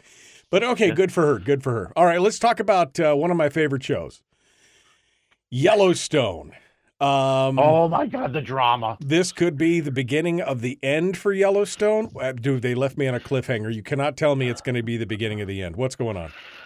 There is a lot of jockeying and gamesmanship going on right now. So a story broke out earlier this week that the producers of Yellowstone see the writing on the wall that Kevin Costner wants out, or is trying to be so controlling that it's going to be impossible to do the show anymore. And they're getting ready to end it, and they're going to put all their weight behind a new series featuring Matthew McConaughey. So what's happening right now is, if you believe the story, and I do believe it, Kevin Costner has been trying to reduce the number of days he's required for filming because he's got other things he's working on. Right. So for the filming of part 1 of season 5, he was signed on to do 65 days. And I guess at some point he said, yeah, I'm only going to do 50 now. Tough luck. Deal with it. Oh, and by the way, for part 2 of season number 5, he says, yeah, I'm really only going to be around for a week, so we're going to have to figure that out. Boy. The story revolves around his character in a big way. I don't know how he could produce 6 hours of television with a week's worth of filming. I don't understand how that could happen. That would be very difficult, and I think that's why they're throwing this idea out that, if we don't have a dedicated Costner, we do not have a program. And there's talk that maybe they'll shift some of the other characters and actors over to the Matthew McConaughey program, and they'll continue it some way like that. We'll see. Or this just could be the producers trying to scare Kevin Costner into realizing that we can go on without you. He's a producer. He's an executive producer on this. I don't know why. True. It was part of his brainchild. I don't know why. Because I have a feeling that executive producer title is something they tacked on to get him to do the show, so he can get a little bit of back end money, and you let him make some small decisions. It's really Taylor Sheridan and his gang. They're running this show. So they'll just do something else without him, because again, a different show. Well, I don't think you knew in the end of season 3 or 4 whether or not he was going to live. Season 3, whether or not he was going to live, because it looked like he was going to die. So, I mean, who knows? Maybe they just kill him off and we move on. All right. We only got about 3.5 minutes here. Magic Mike, your place or mine? Which one do you want to start with? And I really don't want to start with either. Let's start with Magic Mike's Last Dance. Okay. They can only promise that, right? Right. So it's Channing Tatum, and somehow, supposedly, as you watch this movie, the theme is supposed to be something about women finding empowerment by watching men shake their moneymaker. I don't know if it was that subtle and nuanced. It really is more like Pretty Woman come to life again, except Channing Tatum is the pretty woman, right? Because he's now met this very rich, estranged wife of a media mogul, played by Salma Hayek, who let's just say invites him back to London. And they go shopping, and they go to fancy dinners, and he has a butler, and he does some more dancing. But the ruse is that somehow he's going to put on a one night only male review on the boards in London for all the ladies of London. Okay, I mean, I've never seen. They don't have strippers in London. Yeah, I've never seen any of the Magic Mike movies, so that's a -1 to 4 waffles. Give it to me. 1 waffle. Ow. Okay. All right. That's enough said. Enough said. Your place or mine? Reese Witherspoon and Ashton Kutcher. I don't know if that's a star-studded cast or not. You tell me. Go for it. Well, it is. I mean, listen. This is a comfortable movie. It's a feel-good movie. It's a Sunday afternoon, getting under a warm little blanket, drinking some hot cocoa because I'm not watching a football game kind of movie. That's on Netflix. And yeah, they play best friends for 20 years, and they became best friends because one night they had a little bit of a one-night stand, but they just became friends after that. But of course, we all know as we watch the movie, they were obviously meant for each other. Why aren't they just dating? And the everything gets pushed when, because he lives in New York and she lives in LA, they swap houses because he's going to take care of her kid in LA while she heads off to New York to take some big class and take some exam that can get her a nice promotion. And they start to realize maybe there's more to this relationship than they ever wanted to admit. So, traditional romantic comedy, no twists, no turns, nothing to see here. -1 to 4 waffles. 2.5 waffles because Kutcher and Withers, they can make it work. I mean, they are very talented. They're very good with comic timing and comic situations, and they get surrounded by a nice wacky cast of co-stars. Okay, all right. Well, Willie Waffle, wafflemovies.com. Thank you, my friend. Appreciate you coming on board. As always, it's a pleasure to speak with you. We will talk with you next Friday. Oh, it'll be all about Ant-Man. Okay, I can't wait. I actually am looking forward to that, quite honestly. All right, folks, we're out of time. We got to go. Thank you for being part of it. Coming up on Monday, Dr. Dan Savage talks about medical choice. Sarah Montalbano talks education. Busy day. We'll see you on Monday. Have a great day.